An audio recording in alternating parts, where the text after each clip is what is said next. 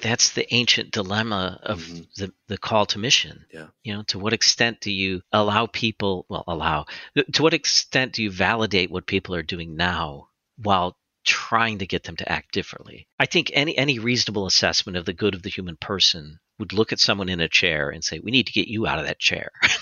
Right. But when you think about the alternatives, like suppose, okay, I get you out of the chair and there's no work for you and there's nowhere for you to live and there's no one that you love outside the chair, Yeah. right? Then it's tough. You're going to be dealing with people who everyone they know and love is that they connect to through virtual reality. Yeah. And, I think the first step would be to get people to acknowledge Jesus and to study Jesus and start to walk with Jesus. And then, Yeah.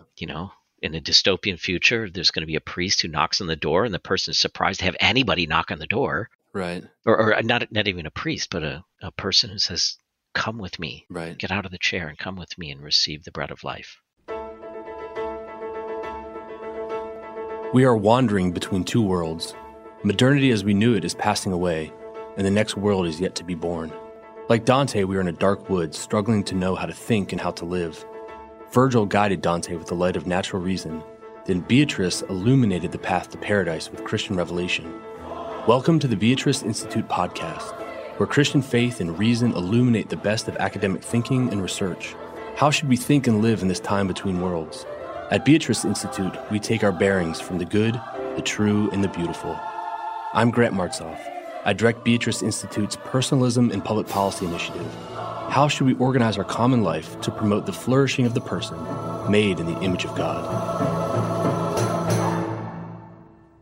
So my guest today is Dr. Edward Ted Castronova.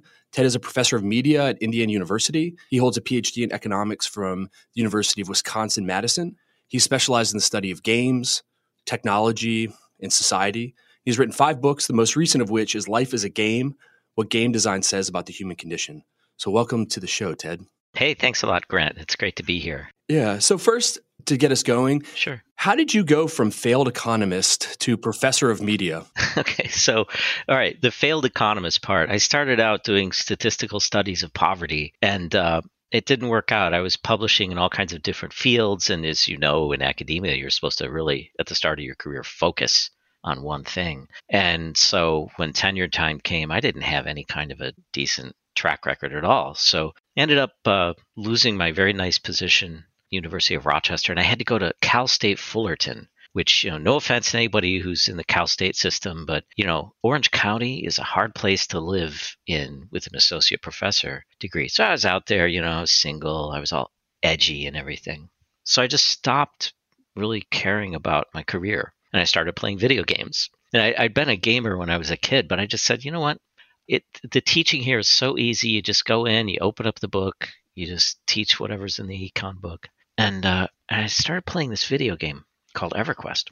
And I thought it would be funny to write a joke paper about this video game. Because, every video game has stores and currency. And Right. What was unique about this one at the time, this is in the year 2001, is it was unique at the time that there would be a bunch of people in the same space and they have their economy and everything. And then they'd go on eBay and sell their gold pieces there. So to me, as an economist, I said, well, that's an exchange rate. So what I can do is I can come up with dollar values for everything that's going on in this economy.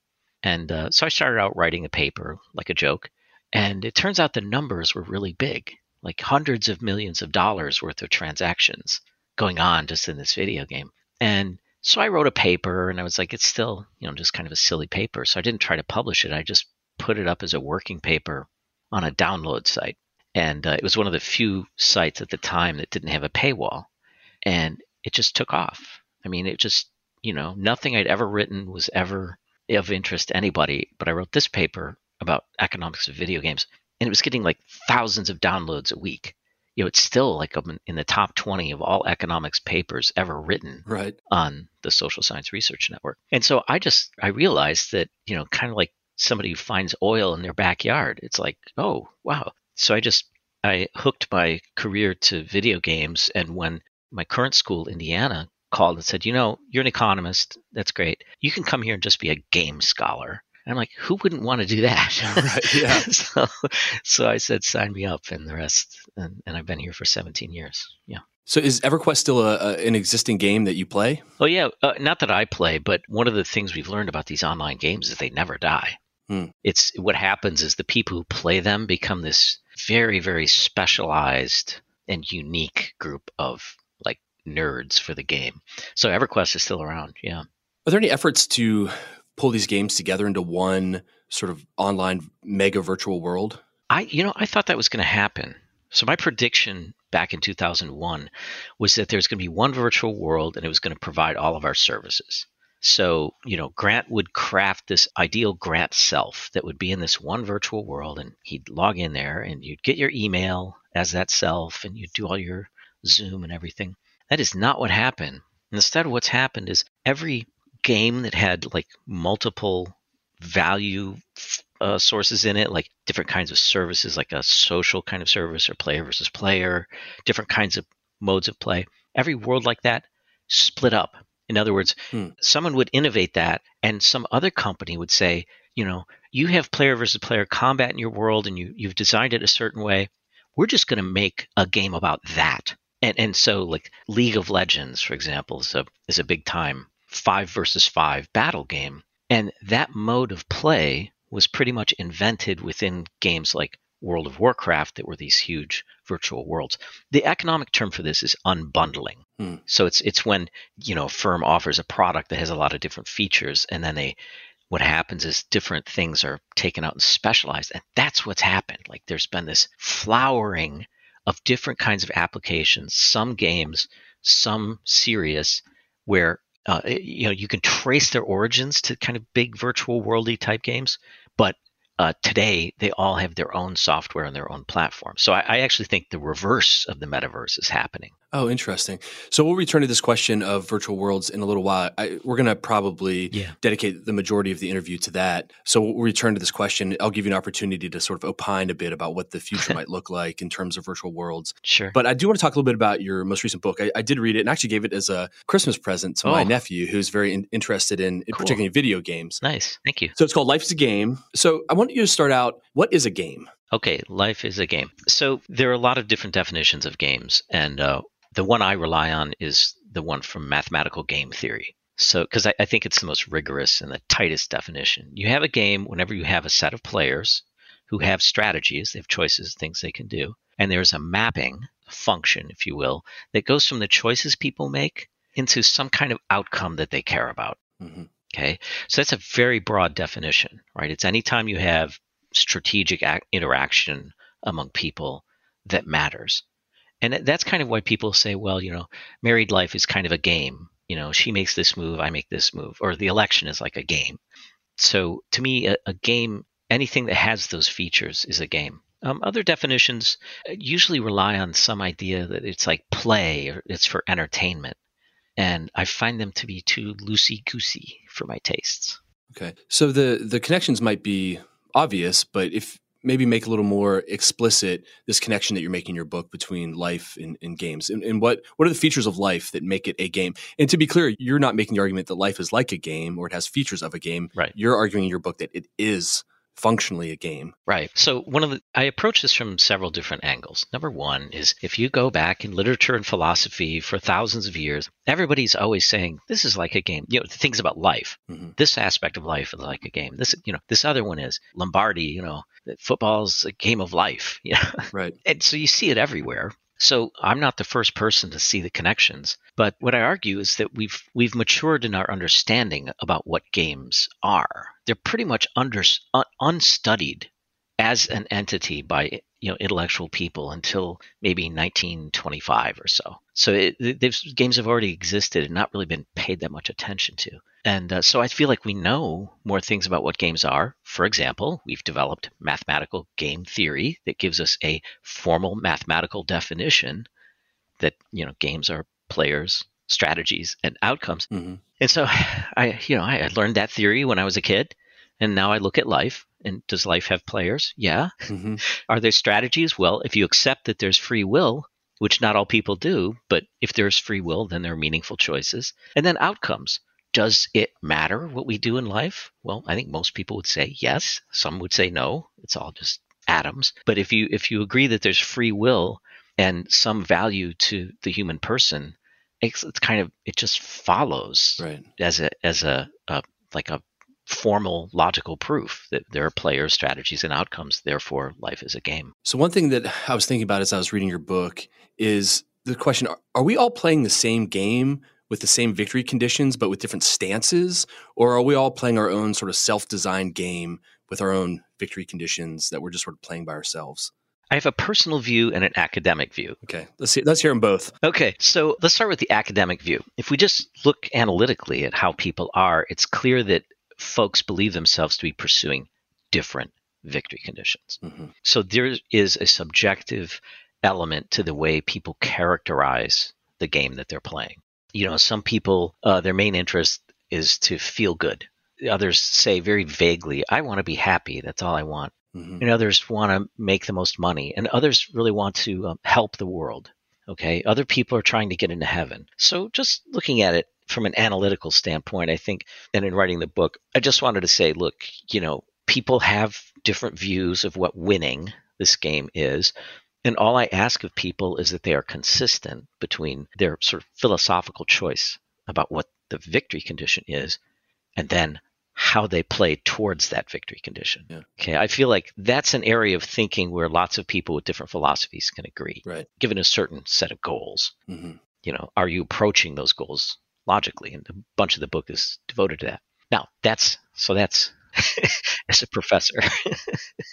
Let me ask a quick question. As you're talking, I have this image in my mind of game night, family game night, where everybody, Mm-hmm. I'm sitting here playing Catan, my son's sitting here playing Seven Wonders, Yeah. my daughter's playing Escape the Dark Castle. That's not fun. Right. Well, actually, it can be. Yeah. Okay. So one of the most fun things in games is called asymmetric play. Okay. And that is when you have several people and they have completely different objectives in the game and different resources, even different rules. There's a board game called Root Mm-hmm. that is fantastic in terms of, one person is just a vagabond wandering in the woods. Another person is trying to invade. Another person is just trying to sell goods. And what makes those kind of games work is that it's not that I'm directly trying to oppose the others, but they are getting in my way, right?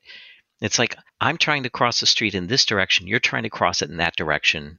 And so the interaction comes from that. And it's neat because I don't understand their rules or what they're trying to do. Right. They don't understand mine. But, we come into this conflict. So asymmetric play can be really interesting. And, I think about this circumstance in the real world where, you have a little old lady who's trying to cross the street and you could have a Zen Buddhist and a Roman Catholic priest go help her. Right.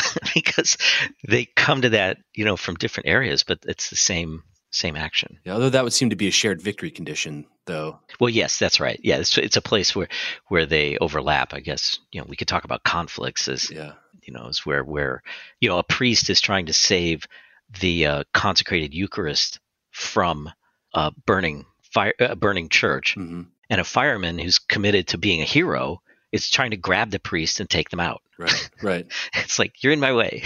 Yeah. I think there's even that story at the burning of Notre Dame when priests went back in to get the sacrament. Yeah. Yeah. So actually, we play a game at the house called Dead of Winter, where it's actually part of the fun is you have a shared goal, but then each person has their own unique goal, and one of the players is often an enemy, and they're trying to sabotage the mission. So that's a pretty fun one as well. Yeah, is that the one that has the good ethical choices too? Like strangers come to the compound, or is that a different game? You can choose to kill people that are in your group, I believe. Yeah. Okay. So there are some ethical choices in there. Well, so you gave your academic position.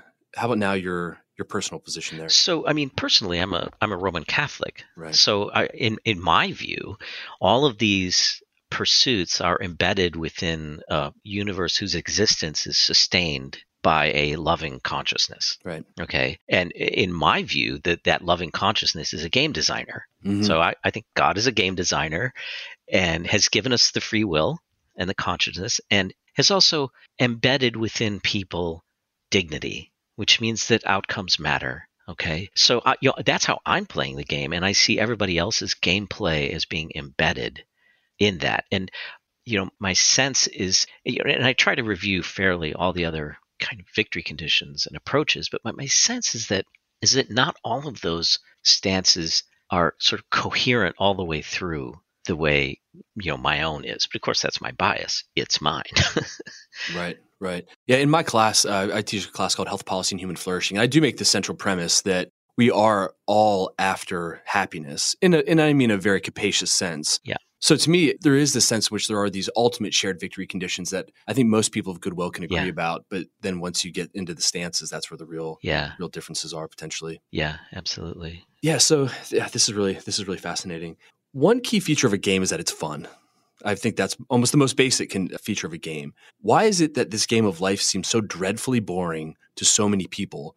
Or is that it's just too frustrating? Is it dreadfully boring, or is it too frustrating? That's interesting. People who work in game design talk about those two things as the Scylla and Charybdis of game design, right? If you make the game too hard, it's frustrating. If you make it too easy, it's boring. So what's wrong with the modern condition? That's a big question. But as a game designer, when I look at it, there's no meaning there, right? Most people are embedded in a system of choices where they look at that and they say, I don't really care about that. None of that makes me have a sense of mission. If you go back to Alasdair MacIntyre, a philosopher that I really like, 1984, he talked about the modern world is missing the idea of quest or mission. Most people don't know why they're here.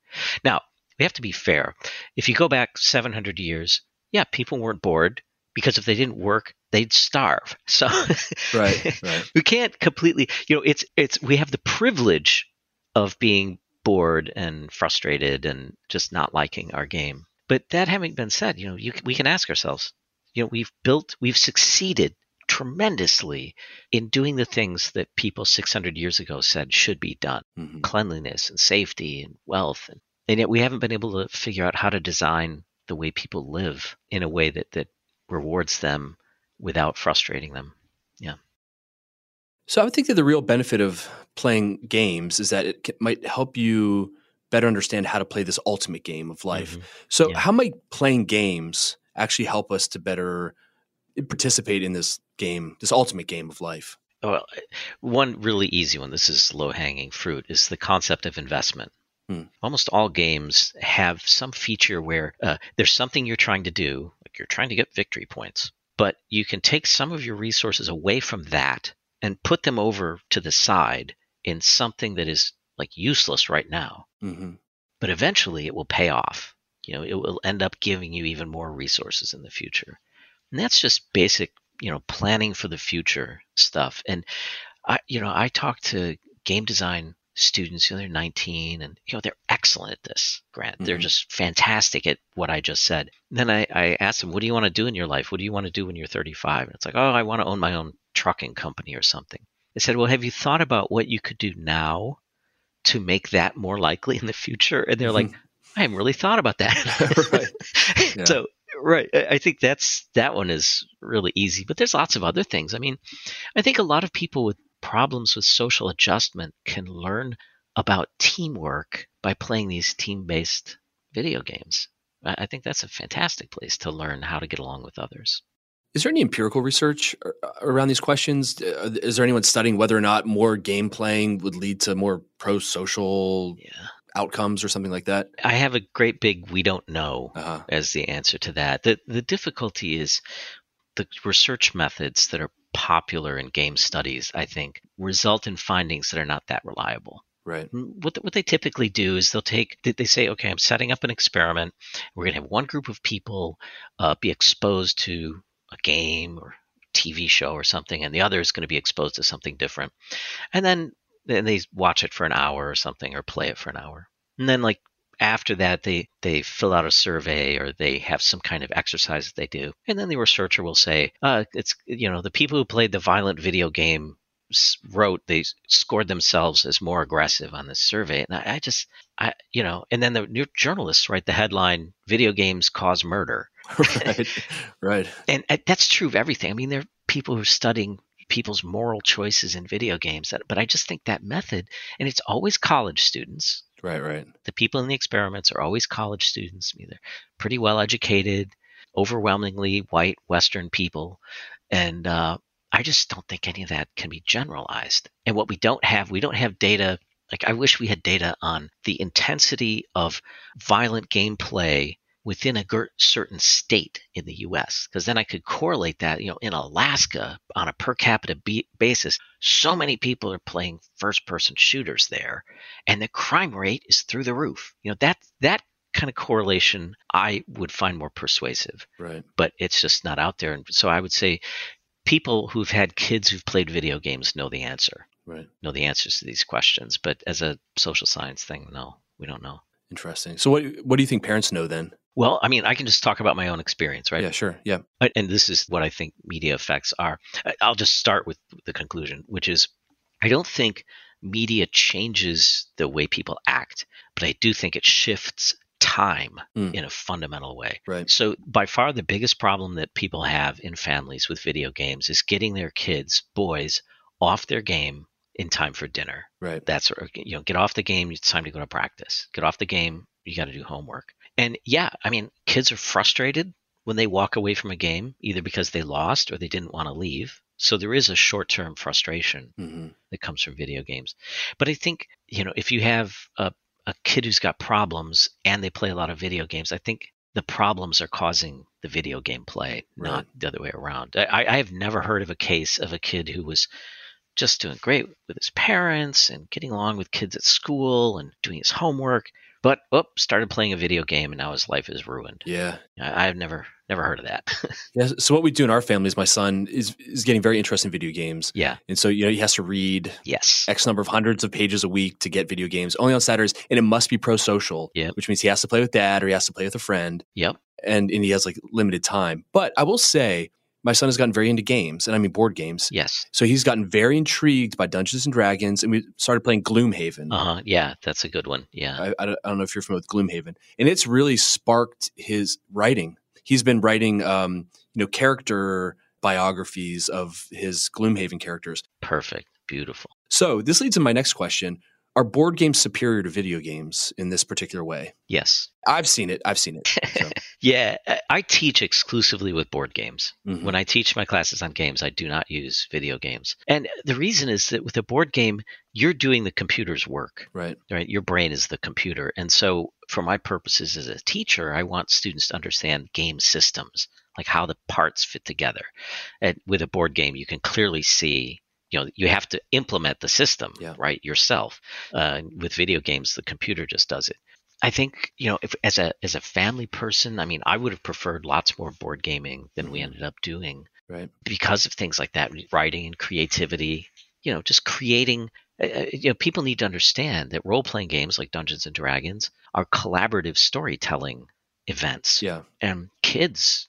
Even young kids can invent an adventure, which is much better than playing through an adventure, which I would add is much better than just sitting back and watching something on TV. I would always prefer my kids play video games to just sitting and watching TV. Oh, interesting. Okay. So I think board games are definitely the way to go. Also, they're limited in time. It ends. Right. So I'm a public policy researcher, mostly health. So what can I learn about my own research if I played more board games? Wow, public health. Well, I mean, that there are board games that are pretty interesting simulations of public health situations like Pandemic. Yeah, we play Pandemic. Comes to mind. And I personally, in my class, I run an 80-person tabletop game. So what it is, it's an 80-person simulation of a virus outbreak, which, to keep things lighthearted, it turns rabbits into killer bunnies. Right? Okay. We don't have infected people dying or anything like that. Yeah. But it spreads like a virus among different bunnies. And so I teach a lesson about communication in a crisis through that exercise. So I think you might also want to think about being a designer. Because when you design these things, you sit down and you say, well, what is actually, in the simplest terms, the mathematical relationship between these things in my area of expertise? Like, what's the source of what are the resources? Where do they come from? How do they get shifted around? What are people trying to do? I found that very helpful and very fun to design things. Interesting. All right. Well, I'll keep that in mind. Like I said, my son, I was not a gamer. In fact, I remember I was an athlete in high school, so I used to sort of tease the guys that would play Magic cards. Right. But now my son has gotten very into games, particularly he really wants to play Magic. So, it was a thing that I'd always poo-pooed, playing board games. And now our family is a gaming family. And I missed out. I really think that I missed out in my youth on not playing more games. Yeah. But, you're aware of them. And I think increasingly parents need to have a good sense of what's a good game and what's a bad one. If they're playing Minecraft, that's awesome. That's just a huge Lego set. Right. Yeah. And you can learn programming and electrical engineering in there. It's crazy. I do think the game of life, not life as a game, but the game Life, the board, I think that's probably the worst board game I've ever played. I hate that more than anything else. Yeah. I hate Monopoly. Monopoly takes the cake for me in terms of the worst, but yeah. Right. It has to be, it's like bad writing, right? Bad writing can't be, it's got to be good enough to be bad. You know what I mean? Right. Yeah. It's, these Life and Monopoly are very popular and they're horrible. All right. All right. So I do want to switch gears a bit and talk about some of your work related to virtual reality. Sure. And so I'm thinking here, particularly fully immersive digital worlds. I'm thinking The Matrix or Ready Player One. And it sounds as though what we talked about before is maybe that understanding of these sort of single virtual worlds isn't the future, but we can talk a little bit about that. Right. But I do want to say from the outset that I do not have a smartphone. I've never spent any time in virtual worlds, but after doing the back reading for this interview, I think I've become pretty convinced that understanding the role of virtual worlds in our future lives is probably the most pressing concern of our day. I really do. And it implicates all of my work, healthcare. Mm-hmm. I'm interested in labor, human flourishing. These are all will be deeply impacted by what happens with the future virtual world. So I'm really excited to pepper you with questions, but this is very much from an outsider. Sure. So here's my first question. I want you to opine a little bit, do some soothsaying. Tell me a bit about what my grandson's life will look like in relation to virtual worlds. So my son is 10 and my daughter's 12. So I think I'll probably have a grandchild 2060, 2070. What's his, or grandchild more generally, not necessarily grandson. What would the life look like in terms of virtual worlds? Okay, so I'd actually like to talk about your granddaughter. Okay, all right. Your grandson, to me, the most important thing that's going to be going on is he's going to be spending a lot of time looking at screens, and almost all of his sexual impulses will be satisfied throughout his life through those screens. Right. The thing that's really, I don't know, earth-shattering, or the breakthrough is going to be for the granddaughter, the artificial womb technology. Oh, interesting. And beginning to satisfy her desires with respect to fertility through technical means. Interesting. I focus on those because I'm really thinking in the long run, like what is going to change for the human person. Right. And I think, people are going to spend more time on screens than they do now. I think that you can kind of see that that's happening, but within a couple of generations, the idea of being together is going to, it's very gradual, but it will be declining. Right. And most of the things that we do together will be satisfied to an increasing extent by digital means. What about something like Ready Player One, where you have a substantial portion, maybe almost the entire population, sitting in chairs with goggles on, projecting the world into their eyes, gamifying? Do you see that as like an actual reality within the next 40 years? Maybe not within 40 years, but eventually. I think, like, if I were to invest in stocks and startups, I would look into ones that automate the delivery of nutrients to people in their apartments and the removal of waste from people sitting in chairs. Oh, interesting. Yeah, because I do. I just, when TV came, we realized how sedentary a human person can be when they have entertainment in front of their eyes. And I don't see anything in current trends that's going to make people generally want to get up out of their chairs more. Right. I'm not looking out in the real world and seeing that anything new or exciting is happening there. I mean, personally, I think it's wonderful, but I also know I'm a tiny minority and it's going to get smaller. Yeah. So wait, which part do you think is wonderful? Just to clarify. I think real life is wonderful. Right. Yes. And that's where all people should be almost all the time. Right. But I don't think, it's like the flood is coming and we don't have enough sandbags and most people will end up in the chairs, I think, sadly. Right. But I think that's what's going to happen. Okay. So I'm going to use the metaverse as just a shorthand, a popular shorthand for what we're talking about here. So these fully immersive virtual digital worlds. Two things that I could talk about all day are church and governance. So government and civil society. So we've asked this question of a number of guests. Will there be church in the metaverse? Oh, yeah. there'll be attempts at church. Right. There will be people, Zooming together or in some other kind of format, and some sort of liturgy will happen. But as a Catholic, I can say none of those would be valid. Right. Because when certain religions, including the Catholic one, require physical presence. Mm-hmm. So, and that's related to the real presence in the Eucharist. The priest must touch the bread, must speak to the bread, and then must give the bread physically to the people who must eat it.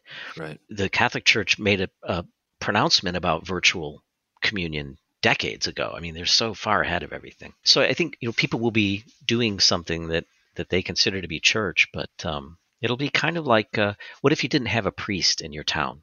Mm-hmm. Right? Maybe you might get together and have coffee and talk about the Lord and things like that. But it's not what we're called to do. Yeah. So in terms of the Catholic faith, potentially the Liturgy of the Hours Mm-hmm. might be appropriate in the metaverse, but then the sacraments, not so much. Right. The sacraments simply can't be Right. done in virtual reality. But you can see well, first of all, let me just back up and say, what is the metaverse? So Right. we talked earlier about the fact that it's not going to be one company to rule them all. We're in the metaverse right now. Right. Like you and I are in the metaverse, and it's this flowering, this explosion of different things that go on your screens. And the point is, we'll be looking at our screens all the time. Mm-hmm. And so I think people are in the metaverse now, and they're doing religion in the metaverse now. All the live streaming of church services during COVID, that's it. That's a big part of the future. So it seems to you that the technology itself, like the goggles and the chair, are a little less important. And you seem to be talking about the metaverse more conceptually than we sort of imagine it to be. Yeah, I don't identify the term metaverse with a particular product. Right. I think the metaverse, if I were to define it, would be the collection of all digitally mediated experiences. Yeah. So say the church sends missionaries into the metaverse. Right. It's so funny to think about, especially, and again, I'm having this conception in my mind of the Matrix or Ready Player One. Maybe that's not even the right conception. Would the job of the church, the missionaries, to be pulling people out of this sort of virtual reality or ministering to them within that particular space? I think that's the ancient dilemma of the call to mission. Yeah. To what extent do you to what extent do you validate what people are doing now while trying to get them to act differently? I think any reasonable assessment of the good of the human person would look at someone in a chair and say, we need to get you out of that chair. Right. But when you think about the alternatives, like suppose, okay, I get you out of the chair and there's no work for you and there's nowhere for you to live and there's no one that you love outside the chair. Yeah. Right. Then it's tough. You're going to be dealing with people who everyone they know and love is that they connect to through virtual reality. Yeah. And, I think the first step would be to get people to acknowledge Jesus and to study Jesus and start to walk with Jesus. And then, in a dystopian future, there's going to be a priest who knocks on the door and the person is surprised to have anybody knock on the door. Right. Or not even a priest, but a person who says, come with me, right. Get out of the chair and come with me and receive the bread of life. Oh, wow. So I had a couple questions about government, but this conversation actually leads into another question that I had that I think is actually more pressing right now. Yeah. One thing that struck me when I watched Zuckerberg's videos about the metaverse is it's really charged with excitement and optimism. But as I read the novels, again, Snow Crash, Neuromancer, yeah, and Ready Player One, I watched The Matrix. I watched it again in preparation for this call. Mm-hmm. I get the sense that at the center of those novels and that art is hopelessness. To what extent is the drive towards virtual worlds driven by despair, as opposed to the happy, clappy Zuckerberg videos? Oh, I think despair is a huge part of it. I think despair is a big part of what's happening. The people who, just as an example, someone who goes into a virtual world and has an encounter with a non-player character who is an older character, kind of a Gandalf, and supports them emotionally and things like this. We can look at that and say, isn't it terrible that this person is connecting to someone who is so virtual? It's not a real person. They should have a real world mentor. Right. What if they don't have one, though? Right. And so I think the fact that people are so drawn to virtual experiences is a mirror on the world we've made out here. Right. And if the world out here was better, I don't think the metaverse would be as attractive as it is. So thinking a little bit about, will this move also make the world outside of the metaverse demonstrably worse? Again, I was sort of thinking about Ready Player One. Yeah. It's essentially a dystopian landscape, and it really was almost Mad Max, where you have these sort of these rich enclaves that are protected by paramilitary people. Everyone sort of exists in the game, and then the rest of reality is just this wasteland. I think there's going to be a lot of wasteland, but I actually have become more optimistic about what else could happen. Okay. So I imagine, I call them consecrated birth communities. That is people who, because of some vision of the sacred, say, you know what, we're just going to live physically. Right. That's what we're going to do. And they go off into the countryside like the Amish, and they just live there. Mm-hmm. And I think the future of the human genome belongs to those communities. And when I say consecrated, I'm being very general. It could be Amish people, it could be Catholics, Muslims, Orthodox Jews, people who are devoted to nature, outdoors type people. Mm-hmm. And I think like the urban areas and suburban areas will continue to become less and less meaningful and more like a wasteland. And right. Probably there'll be a lot of grass growing on the streets there. Yeah. There will be people up in their houses, in their apartments and so on. But outside of those areas could actually be kind of neat, kind of cool. Yeah. So this ties in pretty well. I've been interviewed. Well, I did interview someone named Lyman Stone. I don't know if you know Lyman, but he's a Lutheran. He's a demographer and is a pronatalist. He's been writing about our plummeting birth rates for a while. All right. And his predictions are dour. They're tremendously dour. But I wonder if his predictions are actually optimistic. I've noticed that the impact of VR has not even really entered into the equations. I noticed. Oh, so he's dour before even thinking about the fertility effects of VR. Exactly. Wow. And I read your paper where you sort of did some modeling, looking at engagement with VR and how that would impact population levels. Some of your models predicted human extinction. Right. Are these other models, even though they're dour, like tremendously optimistic? So the extinction comes about, in my view, on the following two assumptions. Number one, it takes nobody to run technology. Right. That eventually everything is automated. And then number two, no one can escape the lure of the virtual. Right. If it's the case that everyone will find virtual reality irresistible, that means everyone will be in there and all of their desires will be satisfied, which means eventually people will not have children. Right. Yeah. So that's the extinction model. But after I wrote that paper a few years later, I just started thinking about the Amish. And I've become associated with a monastery in southern Indiana called St. Meinrad. Yeah, I'm familiar. Yeah. Arch Abbey. And I thought, I could see this little community of monks and families around it. That's probably not going to go into VR. Right. So I think for the secular world or the laptop class or however you want to characterize people who are like Zuckerberg, they're just all into this. Mm-hmm. I think that culture is doomed in some way. But that doesn't mean all of humanity is. So I don't know did you read Walker Percy? I don't know if he's an author that you read. No. So you might want to read Lost in the Cosmos. That's actually the final scene of the book. Okay. It's a little community of people that have decided not to give into the logic of materialism, basically. Oh, that's fantastic. And it's grounded around a number of Benedictine monks. That it's a long, complicated story. But what's the title? I want to make sure I read it. Lost in the Cosmos. Percy's a Catholic novelist. The whole book, it's a strange book, but it ends with this vision of basically a new civilization, post-apocalyptic, that has rejected the sort of logic that leads to the metaverse. It's great. And that's basically how every Michael O'Brien book ends. If you've ever read O'Brien, walking through the cleft of the rock into this new Catholic commune, basically. So, and what's interesting is particularly Lyman, when I talk to him, really rejects this notion of the religious will inherit the earth, which is sort of what you're getting at. Not necessarily religious, but in his argument is that our kids apostatize too fast. Right. We can't keep them enough. Like we can't have enough kids to repopulate the earth because they all apostatize and become non-Christians. So I guess the question would be, can we keep our kids out of VR long enough to populate the earth? Well, I think, again, the Amish are a really good model of this. I mean, they give their kids rumspringe, which means jump around. Yeah. So, naturally, you're going to have in a community of, let's say, 100 families, there'll be 200 or 300 kids, and you're going to lose a big chunk of them. Mm-hmm. And it's just the question is whether it's sustainable. But I would also say this: when we talk about, survival of humans, we don't need a lot of people for that.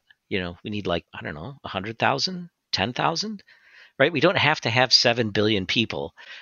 So, and from the standpoint of Christian eschatology, I mean, I think, to me, that's what the coming of the end of the age is. It's not Right. there's going to be, fires and nuclear bombs everywhere. It's going to be, okay, we're down to the last community of 75 people. This is the end of humanity. That's cool. Right. How many of us are Christians?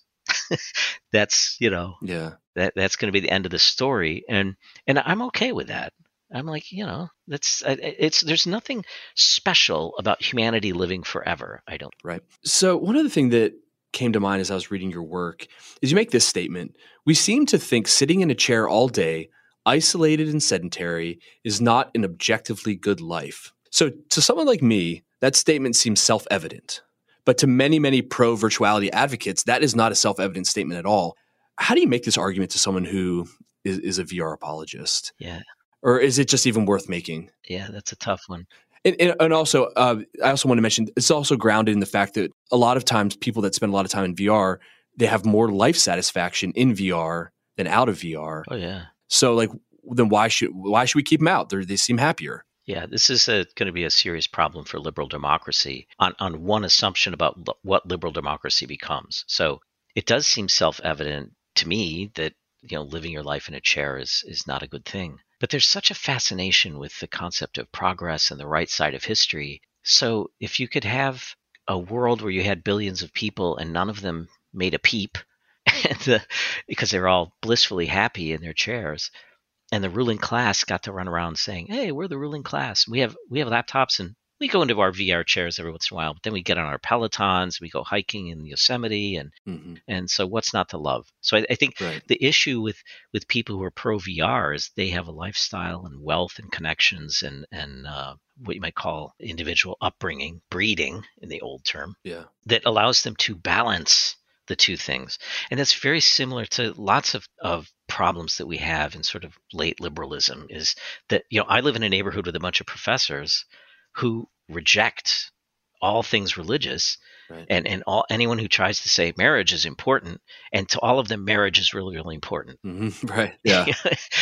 Because they realize that it can have a bad effect on kids, so they really work on their marriages. And so it'd be the same thing with VR. They'll all be like, well, people should balance their VR use, and not really recognizing that their promotion of VR and saying it's really quite healthy is having a devastating impact on people who are not in the same position as far as self-discipline and social norms and social capital. Yeah, what's interesting is the unmitigated advance of the autonomous individual certainly hurts the poor more than it does anybody else. Oh, absolutely. I like that phrase, the unmitigated advance of the autonomous individual. That's great for people in the upper class, but man, very bad for anybody who's not educated and doesn't have the cognition and self-control that they do. Yeah. So I wonder in some ways if this sort of movement will usher in this sort of long-awaited post-liberal order where we actually return to some conversation about the good as opposed to just strictly talking about rights.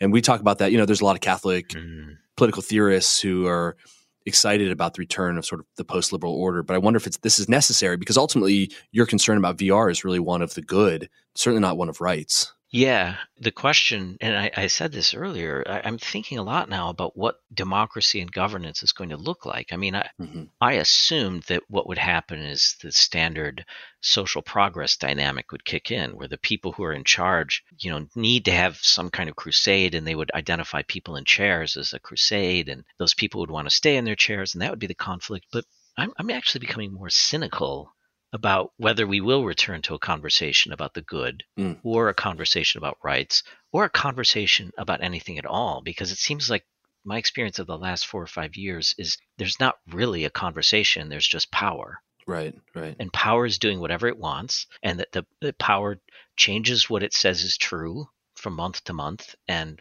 the entire, what you might call the laptop classes seem to be able to turn on a dime with whatever the new word is, or the new bad word. And so I'm skeptical about whether our public life will be ordered in any sense. Interesting. That it will just be this self-repopulating cadre of elite people. So I am interested in, I was going to ask this question earlier and then we kind of went another way, but the function of government within virtual worlds. I know, again, I in preparation for this call, I read Ready Player One for the first time. There are actual governments in this virtual world. So what will be the function of governments in these, and I mean the virtual governments that exist within these virtual worlds? Will this simply be sort of a fancy discussion board moderator, or could you see them having real power once people spend 12 hours a day in these worlds? Well, I think game developers already have real power over people's lives. I think that ship has sailed, and you can see it also with Twitter and Facebook. But I've been telling game designers for years, you folks need to write like constitutions. You don't realize that, but you are government in the environments that you operate, and you acquire that power through the end user licensing agreement, which is in effect the Constitution. Right. And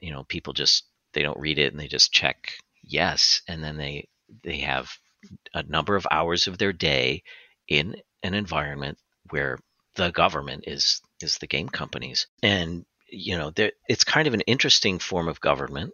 The game developers run the game, because unlike in the real world, people can instantly leave that country. You can't do that. You can't say, I don't like how the election came out, I'm moving. Right. I mean, you could, but it's expensive. Whereas in the virtual environment, the government is constrained by the need to keep its population. So that's a new model. But I think there are big questions that still have to be resolved, and that is the relationship between those governments and the Earth government. Right.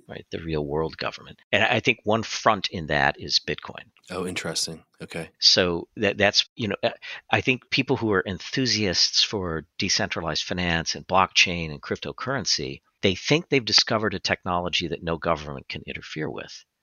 And I think people in the government laugh at that idea. Right. And, and I think anytime something that area gets big enough to be a problem, it will be swatted down really, really hard. Like, you're old enough to remember music was going to be free. Right. Yeah. Napster. It's not free. Right. It's not free. Yeah. It could be, but it isn't. And that's because of the real world governments. Right. So, it's, and you can also see between like Twitter and the United States Congress, there's this delicate dance going on where you've got people who've got, guns behind their backs, but right now it's this delicate little dance, and it's not clear how governance is going to shake out. But definitely, there's a new player as far as who is governing our lives, and that is the owners of online products.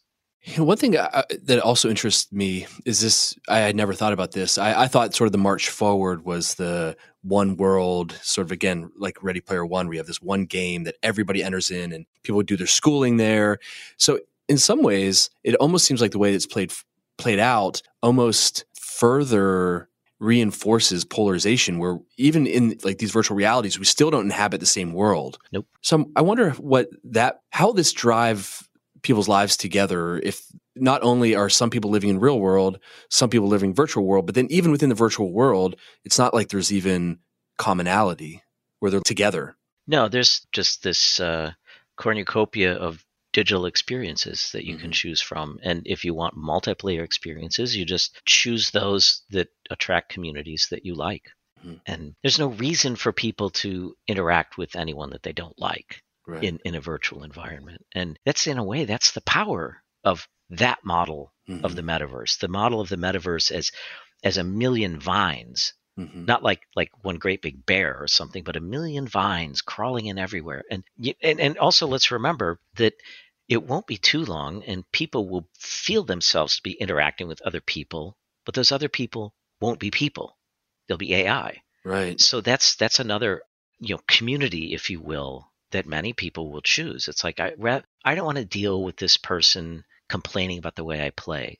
So, I go and I play a game, and it turns out all the other players are not humans. Sometimes people are aware of that, and sometimes they're not. So, guess when you play online poker, almost all of the players are bots. Oh, interesting. Yeah. Right. And there was that dating site, that Canadian dating site that went down, and it turned out a huge fraction of the females that were on that dating site were fake. Was it the Ashley Madison, the one where Yeah. married men could have anonymous sex with Right. maybe other married women or something? I don't know. Yeah. Yeah. And it just, they made it look like it was 50-50, but that's because a huge number of the female ones were fake. And people were surprised when a website that caters to extramarital affairs was primarily men. Yeah. Right. Exactly. Right. Because, they didn't have to advertise, ladies get in free to try and balance the. Right. But and I think that people, when they talk about AI taking over for human beings, again, they see it as this big announcement, and now AI is going to do this. But instead, it's little stuff like I play this game called Stellaris. And if I don't feel like it's a space game, I don't feel like managing that planet anymore, I click a button and an AI governor takes over the planet. Mm-hmm. And so we'll eventually be at a point where, I'm in the middle of a match, but I have to go to the bathroom or something. I'm just going to click my AI self who's going to play for me for a while I go do that thing. Yeah. And those things will become more sophisticated, and eventually our bodies will die, and those governors will continue to play, and nobody will even know I'm gone. That's amazing. So one thing that this conversation brought up was what happens when people re-enter the real world. They spend 8 hours a day in virtual reality, and a lot of that time will be spent shooting people and probably having sex with avatars. And, one of the most popular forms of pornography is rape porn, right? Mm-hmm. So you have folks, doing these very violent acts and sort of antisocial acts within VR, because that's part of the appeal, right? Is you get to go in and do things that you would never do in real life. Mm-hmm. Now, we know that there's the correlation between, and you mentioned this before, violence in video games and then real world violence is probably pretty weak. What happens when it becomes so immersive that what happens when folks re-enter the real world? Do you see them being antisocial, or is this a way to get it out of your system and it's almost therapeutic? It's really, really hard to tease those two things out. I have seen one good study about movie violence, and it suggested that when people go to violent movies, crime in the real world drops, but that's because they're in the movie theater. Right. The criminal's good. So, yeah, I don't think that being immersed in VR and doing all kinds of terrible things would lead people to go and do that in reality. I mean, think about a couple of reasons why not. One would be that when you go out in reality, it's a much worse experience. Mm-hmm. The real woman who walks down the street is not going to look like, the woman that you see in VR. I mean, that's already the case. Mm-hmm. What I mean is that, people already report that there's like erectile dysfunction among young men because their girlfriends are just not what's in the picture. Mm-hmm. So I think that mitigates against it to some extent.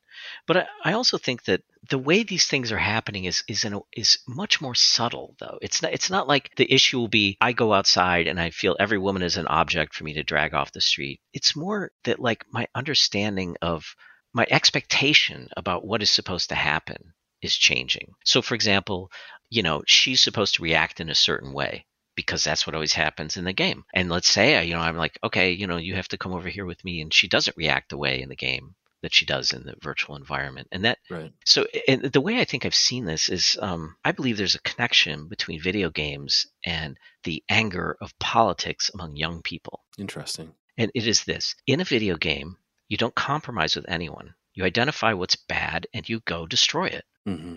Right. So, and also in a video game, there's no unemployment. Right. You always have something to do. So I wonder about the expectation that people come out into the world expecting I should have a job. Someone should come up to me and say, hey, carry this over here and I'll give you $20. Mm-hmm. Or, my opponents are just bad people and I just have to destroy them. Right. And I think on the question of like violence and so on, it's like, wait a minute, I'm out here walking down the street. I don't have a gun and I don't know who I'm supposed to shoot. This is, and what happens is people get frustrated with the real world. Mm-hmm. This is my theory, right? That the folks raised by video games, if you will, are just baffled at the way the real world works. And I think that'll just get worse and worse. Oh. Well, Ted, this was a really, really fun conversation. Unfortunately, we're hitting our time limit, but I just want to thank you for coming on the podcast. This is maybe the funnest I've had on a podcast so far. Oh gosh, thank you. So I'm so grateful that you took some time to do this, and hopefully we'll see each other again at maybe the Society for Catholic Social Scientists in 2022. Yeah, fantastic. Thanks a lot, Grant. It was really fun. All right, thanks so much, and have a good day. Thanks for listening. If you appreciated this episode, Please rate and review us on your podcast platform of choice. We love to hear from listeners. Chat with us on Facebook, Twitter, or Instagram. You can also learn more about our programming at beatriceinstitute.org. That's Beatrice Institute, all one word, .org. And if you are a university student or faculty member in Pittsburgh and would like to be involved locally, check out our Fellows program and get in touch. This episode was mixed and mastered by Yellow Music and Sound. Until next time, I'm Ryan McDermott. Go with God.